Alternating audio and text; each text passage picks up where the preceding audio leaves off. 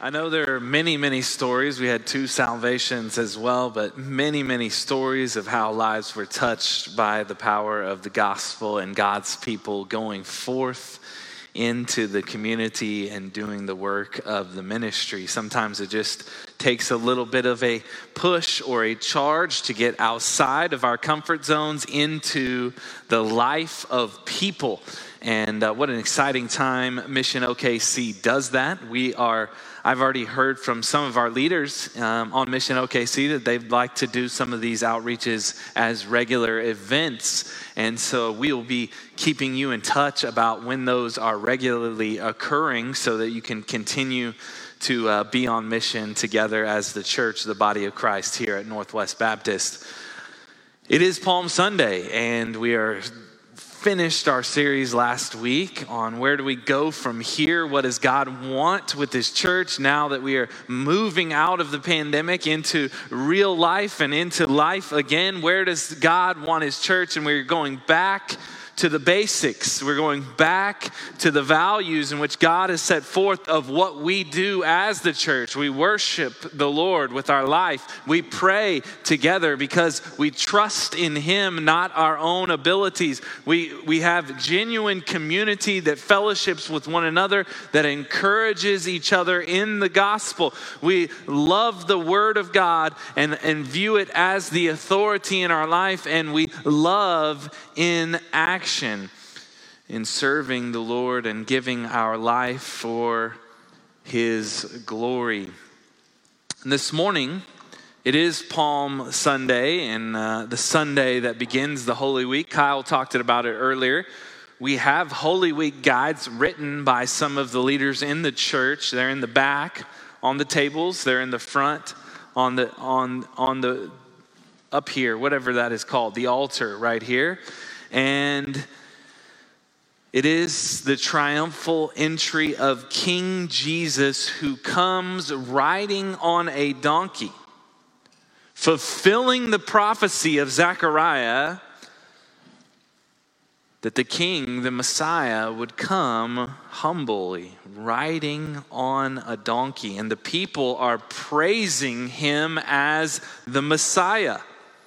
They're shouting with joy, and they're waving these palm branches, shouting, "Hosanna in the highest," meaning save us. Salvation has come. Salvation is here. But as they waved these palm branches high, and as I reflected upon Palm Sunday, one of the saddest emotions that come about from thinking about Palm Sunday is the people who praise this Jesus for coming to save them are the same people who shouted, "Crucify Him," on Friday. They missed the true reason for Jesus' presence because they could neither see nor understand the cross. As Jesus approaches Jerusalem, Luke 19 tells us that He sees the city and He weeps over the city of Jerusalem. And He says, even if you had only on this day had only known what would bring you peace, but now it is hidden from your eyes. The days will come upon you when your enemies will not leave one stone on another because you did not recognize the time of God's coming to you. Church, we must not miss the cross. We must not miss Jesus coming to the world. We must not miss the King who has come and died in our place. At the end of the week, the same crowd that's yelling, "Crucify him," the disciples who are closest to Jesus, denying that he even knew him. It was as if Palm Sunday was quickly forgotten. They missed that their salvation would come through the cross of Christ. This morning, let's not miss the cross of Christ and the salvation in which Christ brings. So we turn to Galatians 2:20. Next week, we're going to talk in Colossians about Christ who is my life. And this is a precursor to this. This is a warm-up for you for Easter Sunday. Because this thought process is right here in the text. It gives us the outline for the Christian life. Galatians 2:20, it says this. If you'll stand with me in the reading of God's word, Galatians 2:20. I have been crucified with Christ. It is no longer I who live, but Christ who lives in me. And the life I now live in the flesh, I live by faith in the Son of God who loved me and gave himself for me. That's it. You can be seated. Let's pray. Father, we thank you for this passage of Scripture that is so central to our Christian life, that is so central to what Christ has done. And Father, that we are the people of God who live in Christ. Not by our own works, not because of what we have done, but because of what you have done.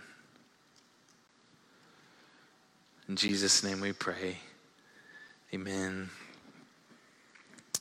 Last night, it's been a long week this week, I'll tell you that. It's been a long week, and I was cooking dinner last night, trying to help out around the house, and I was on the grill, right? Beautiful night last night if you were outside, and I was doing my thing on the grill. I was cooking burgers, nice, juicy burgers, right? Perfectly timed burgers. I was focused upon this cooking. It was like a perfect storm. I had time to devote to the grilling. It was perfect weather. The kids were playing somewhere else. I had time to not leave the burgers for a moment. I don't know if you have small children, but it doesn't happen very often. You're going to have to come back to the burgers, and then you look down and they're burnt or they're undercooked, and you're like, okay, I've got to figure this out. But it was grill master time in perfect cooking skills, the best that I can do. And it was flame kissed but not burnt, okay? So think of that. And I get these burgers off the grill and I put them on this plate, and I'm proudly walking in with these trophies to present to my wife. And in my left hand, somehow I had put the salt shaker underneath my arm to hold it while I'm holding the other things that I'm pulling in from the grill. And all of a sudden, I feel the salt shaker, which is glass and is really nice, start to fall down from my 6'4" frame, and I begin to realize this is not good. It's going to land on the tile and break. So I throw out a kick, trying to catch the salt shaker with my foot. The only problem is this violent, quick twitch muscle spasm. sets off a chain reaction with the burgers on the plate. And they shifted only for me to yell, "No!" as they fall to the ground into a heap of meat that now looks like ground beef. All this to say, this is what self-centered religion looks like. One moment so proud of your accomplishments, and at the next moment looking at the mess you have created, going, where do I go from here? See, Paul is so upset with the Galatians as he writes this letter. He calls them out for deserting the true gospel of grace and turning to a different gospel so quickly. He's trying to get across to the people of God, the church in Galatia, the centrality and the purity of the gospel to a people who are adding the law in order to try and find a right relationship with God. You see, some of the Jews at this time who had trusted in Jesus were saying that the Gentiles must be circumcised. They must eat kosher meals. They must abide by the Sabbath. They must perform the law, and even Peter himself gets mixed up in these religious exercises, and Paul says, no, the law is not that. The law is not that which saves. The law is a diagnostic, not the cure. A lot of people who have gone under an MRI machine know it makes a lot of noise, and it creates this image of your brain or other body parts to show what is wrong. But no matter how many times you get into the MRI machine, it can't heal you. It only tells you what is wrong. This is Paul's argument for the law. The law is our diagnostic. It shows us our need for Christ. And our salvation is through Christ alone, not through the works of the law. We're saved by grace through faith. J.D. Greear recites this prayer, and I think it sums up what Galatians says very beautifully. I want you to listen to it. He recites this every day. He calls this the gospel prayer. It's this. Number one, in Christ, there is nothing I could do to make you love me more. There's nothing I have done that makes you love me less. Number two, you are all I need today for everlasting joy. Number three, as you have been to me, so I will be to others. Number four, as I pray, I'll measure your compassion by the cross and your power by the resurrection. You see, Galatians 2:20 encapsulates this entirety of the Christian life. Christ saves us. He changes us through his power, and therefore we live by faith. It's very simple, yet it's extremely hard. We are built to want to do. We are built to try to attain. We are built to try and make it our own, make it ourself. Self-righteousness fulfilled in religious practices. And yet God says, no, we rest in the finished work of the cross of Christ. So this morning, I hope you find complete and utter freedom in the beautiful grace of God as you wander out of this pandemic and you realize what you need is Christ and that he is your life. Let's look at the first statement here in Galatians 2:20. I have been crucified with Christ. What are you talking about, Paul? You're crucified with Christ. How does that relate to me? Why are you preaching this on Palm Sunday? Let's talk about it. Number one, I am saved by the death of Christ. Several times throughout the scriptures, Paul uses this wording and this idea of dying with Christ or being crucified with Christ as believers.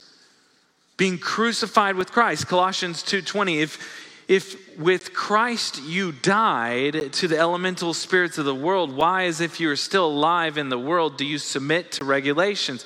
Colossians 3:3, for you have died and your life is hidden with Christ in God. 2 Timothy 2:11, the saying is trustworthy, for if we have died with him, we will also live with him.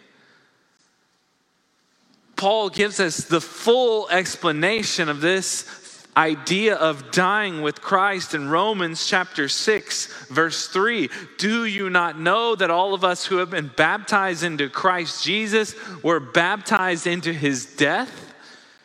We were buried, therefore, with him by baptism into death, in order that just as Christ was raised from the dead by the glory of the Father, we too might walk in newness of life. For if we have been united with him in death like his, we shall certainly be united with him in a resurrection like his.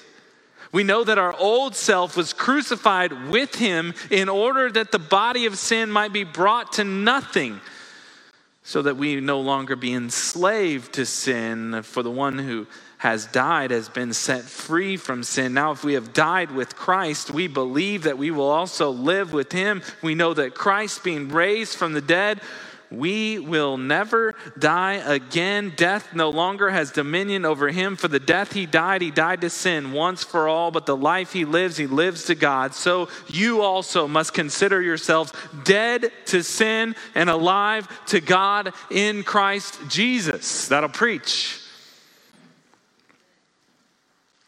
You see, the idea of Rob's death or my death as a believer in Christ is pictured in baptism.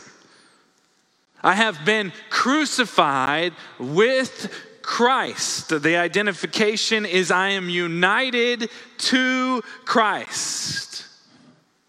It's a beautiful picture. It's a beautiful picture of the gospel. Rob's sin was paid for upon the cross with Christ.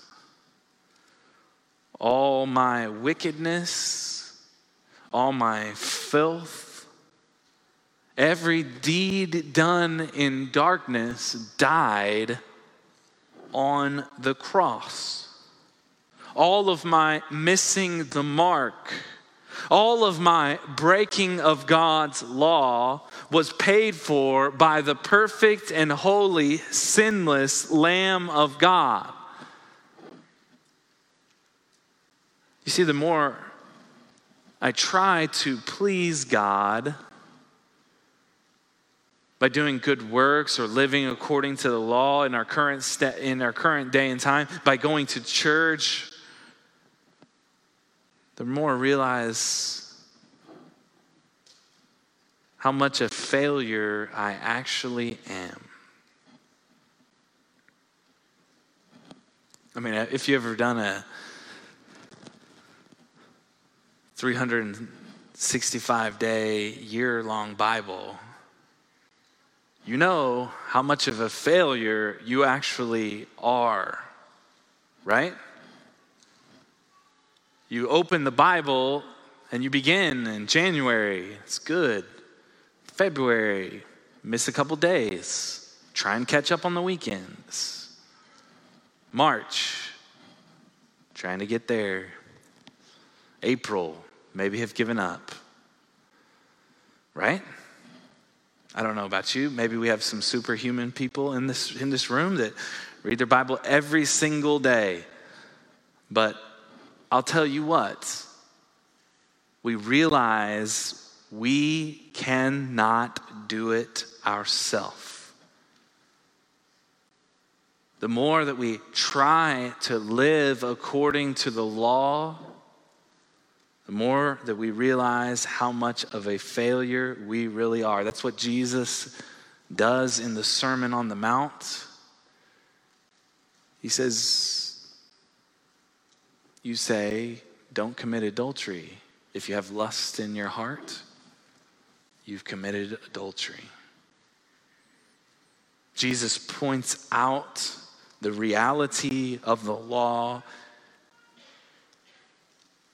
is that you cannot measure up to God's standard. Verse 19 says it here, for through the law I died to the law so that I might live to God. You see, the only way I could actually live for God was stop trying to appease God through my own achievements and place the full weight of my salvation upon Christ. I died to the law so that I could live in Christ. You know the penalty for breaking God's law? It's death.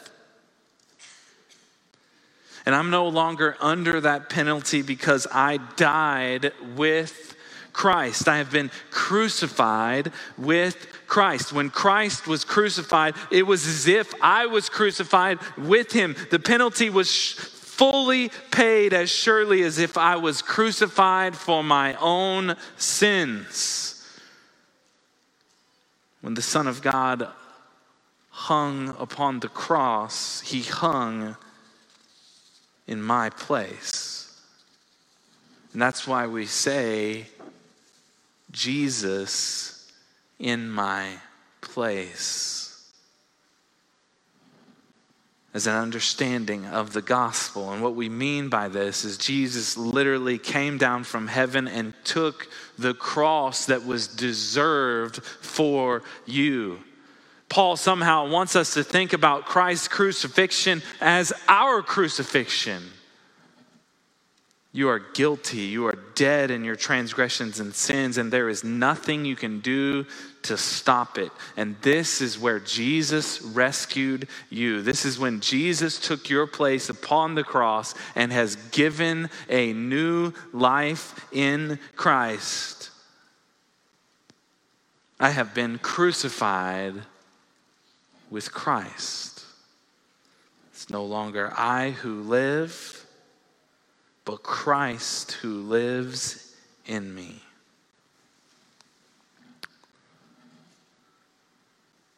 This is our second point this morning. Very simply, I am changed by the life of Christ. I am saved by the death of Christ. I am changed by the life of Christ. Isn't it a beautiful thing in Christianity that God doesn't just say, now Christ saves you, now go figure it out. No, he comes and he takes up residence in you through the Spirit of the living God. Illustrate this. Say I was a poor and homeless man. My family is starving because I've lost all my money to gambling. I'm an alcoholic and I have a terminal disease. And by the way, I'm crippled and blind. And some gracious rich guy comes along and says, okay, I paid all your debt. Now go take care of your family. But that's not really going to help me much. My balance may be zero, but I'm still an alcoholic with a terminal disease who is blind and crippled. You see, I need not only my debt removed, I need the power of a new life. And that's what Jesus does. He makes us new creations that we can live in the life of Christ. Christ now lives in you. Rob has died. Christ lives. He gives us a new heart with new desires. He changes your mind. And he reforms you to make him like himself for the glory of God. So let me ask you this question. Why are you here? I ask this often. Why are you here this morning? I pray that it's because you have been saved. I pray that it's because you have a love for Christ and you want to live his mission. If you don't love Jesus, if you don't want to live his mission, why are you here? I've seen the gospel transform lives over and over and over again. I'll never forget the sacrifices that I have seen people make because of the gospel of Christ in their own life. I've seen children who are beaten by monks in schools because of their faith in Christ and return to the church to hear more stories about Jesus, to hear the gospel. I've seen people leave their culture, ostracized by their family and their village for the sake of Christ. I've seen people give way more than anyone would expect for the kingdom of God, both financially and of their time. I've seen people take their families to the hardest places of the earth to live, to give their life to people who do not know Jesus. I've seen people do extraordinary things because their lives have been changed and they now live. And Christ lives in them. I can remember Willard Ringgold, who gave his life to Christ after his wife prayed for him for 47 years. They were married 47 years. And as he gave his life to Christ, I kept thinking, what's going to happen now? Hadn't gone to church for 47 years. He'd always had his Sunday morning. And guess what? He showed up after he received Christ. Who does that?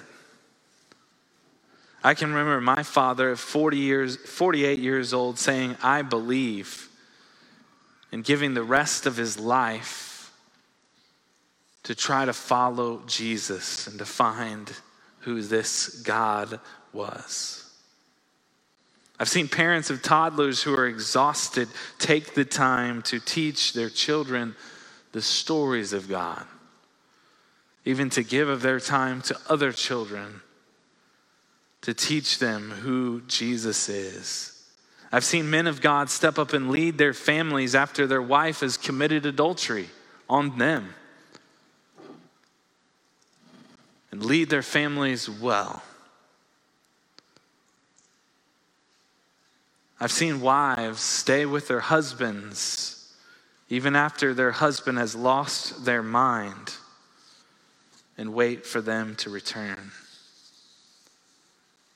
I've seen the Spirit of Christ at work in the life of people. And all I have to say is it had to be Christ. There is no explanation for some of these things.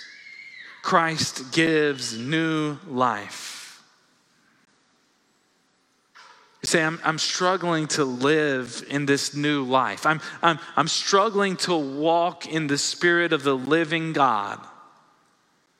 Galatians 5:24 says this, and those who belong to Christ Jesus have crucified the flesh with its passions and desires. Those who belong to Christ. Let me ask you this morning.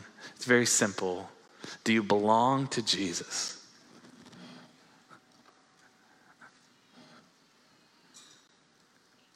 It doesn't say some who belong to Jesus have crucified the flesh with its passions and desires. Those who belong to Christ have crucified the flesh with its passions and desires. I am crucified with Christ. It is no longer I who live, but Christ who now lives in me. Their old self has died, and now they live in the power of Christ. The same Spirit that resurrected Christ from the dead is the same Spirit who lives inside of us, His church, the people of God. May we have faith that God will change our hearts. May we have faith that we can overcome the sin and temptation in our lives. May we have faith that Christ can do what only Christ can do. He can change our hearts and our minds for His glory and His good work and His purposes. Will God not resurrect your life to live in Christ? We must rest in the finished work of the cross. We must rest in His salvation, not our own salvation.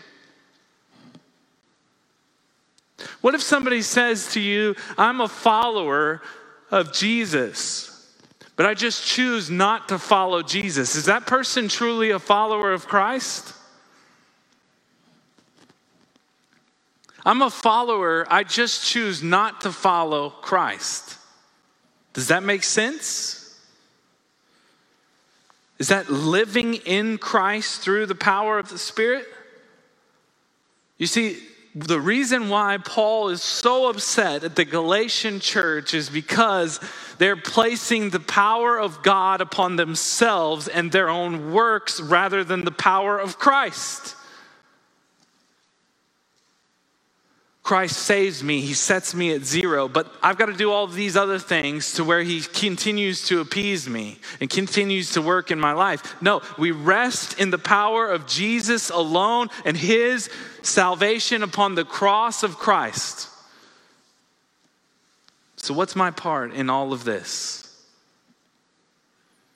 I have been crucified with Christ. It is no longer I who live, but Christ who lives in me. And the life I now live in the flesh, I live by faith in the Son of God who loved me and gave Himself for me. This is point number 3. My life is faith in Christ. My life is faith in Christ. Christ, who is your life, is a life of faith. That there is nothing I could do to make you love me more, nothing I have done that makes you love me less. I rest my full weight upon Christ for my salvation. It's not of my own good that I can be saved. It is only through the blood of the Lamb. Therefore, I rest fully upon the grace of God in what He has done. You see, there is a tendency in the human mind to miss the cross, either because we believe we are deserving of God's salvation because of our obedience to God and how good we are, or because we believe that God could never save us because of what we have done.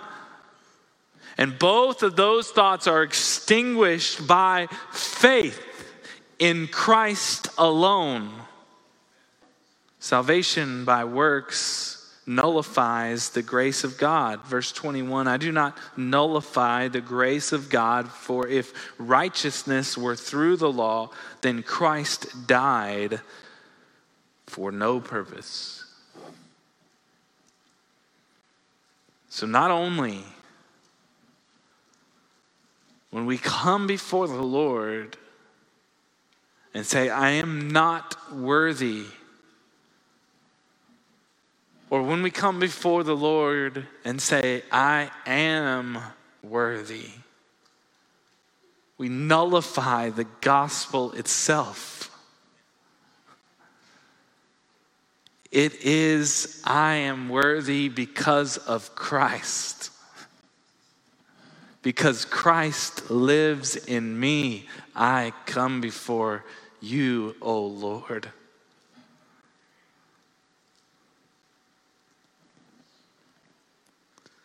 Christ loved me. He gave himself up for me. Now he comes to change me by the Spirit of the living God inside of me for his good glory and his pleasure. And there is immeasurable joy that is found in Christ.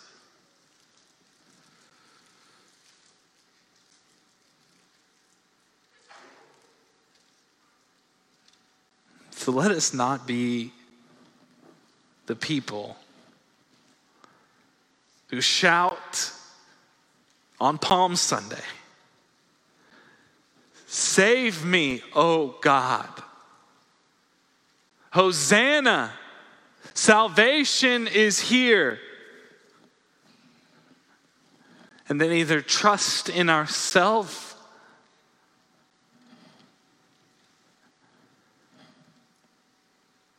or not trust in Christ and his finished work at all. Just as Josh read or prayed earlier, let us not miss the importance of the cross in the mundane, day-to-day, daily life. Let us not forget the grace of God. Let us ask the Lord to save us, not because we are good, not because we are deserving, but because of the grace of God through Christ Jesus.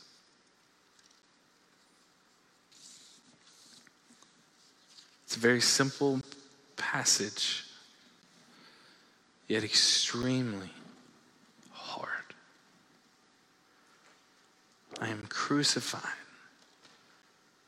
I have been crucified with Christ. It's no longer I who live, but Christ who lives in me. And the life I now live in the flesh, I live by faith in the Son of God who loved me and gave himself for me. Let us stand in a time of response and in prayer. Let's bow our heads in prayer as the Lord begins to work on our hearts and our minds. As he begins to speak through his Spirit, and as you recall the scripture and what you have read and what you have heard, now is the time for the Lord to speak to you. What areas of your life have you not placed the full weight of the finished work of the cross of Christ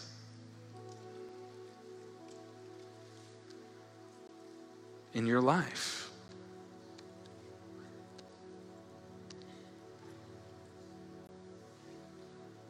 What areas of your life do you not feel worthy?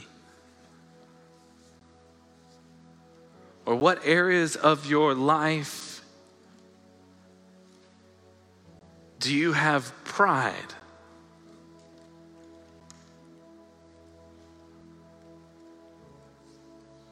Because those two are not in Christ. Faith in Christ. I am a father, not because I am a good father, but God is working in me to be a father that glorifies God.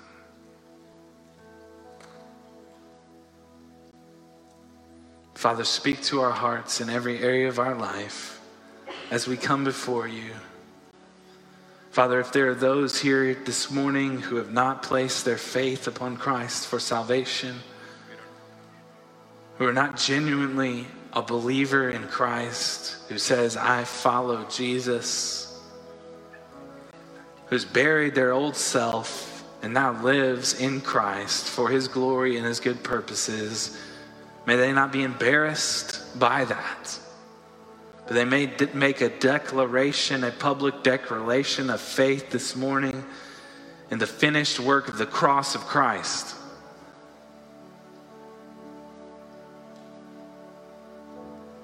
And may we celebrate. The altar is open this morning. Would you allow the Lord to speak to you?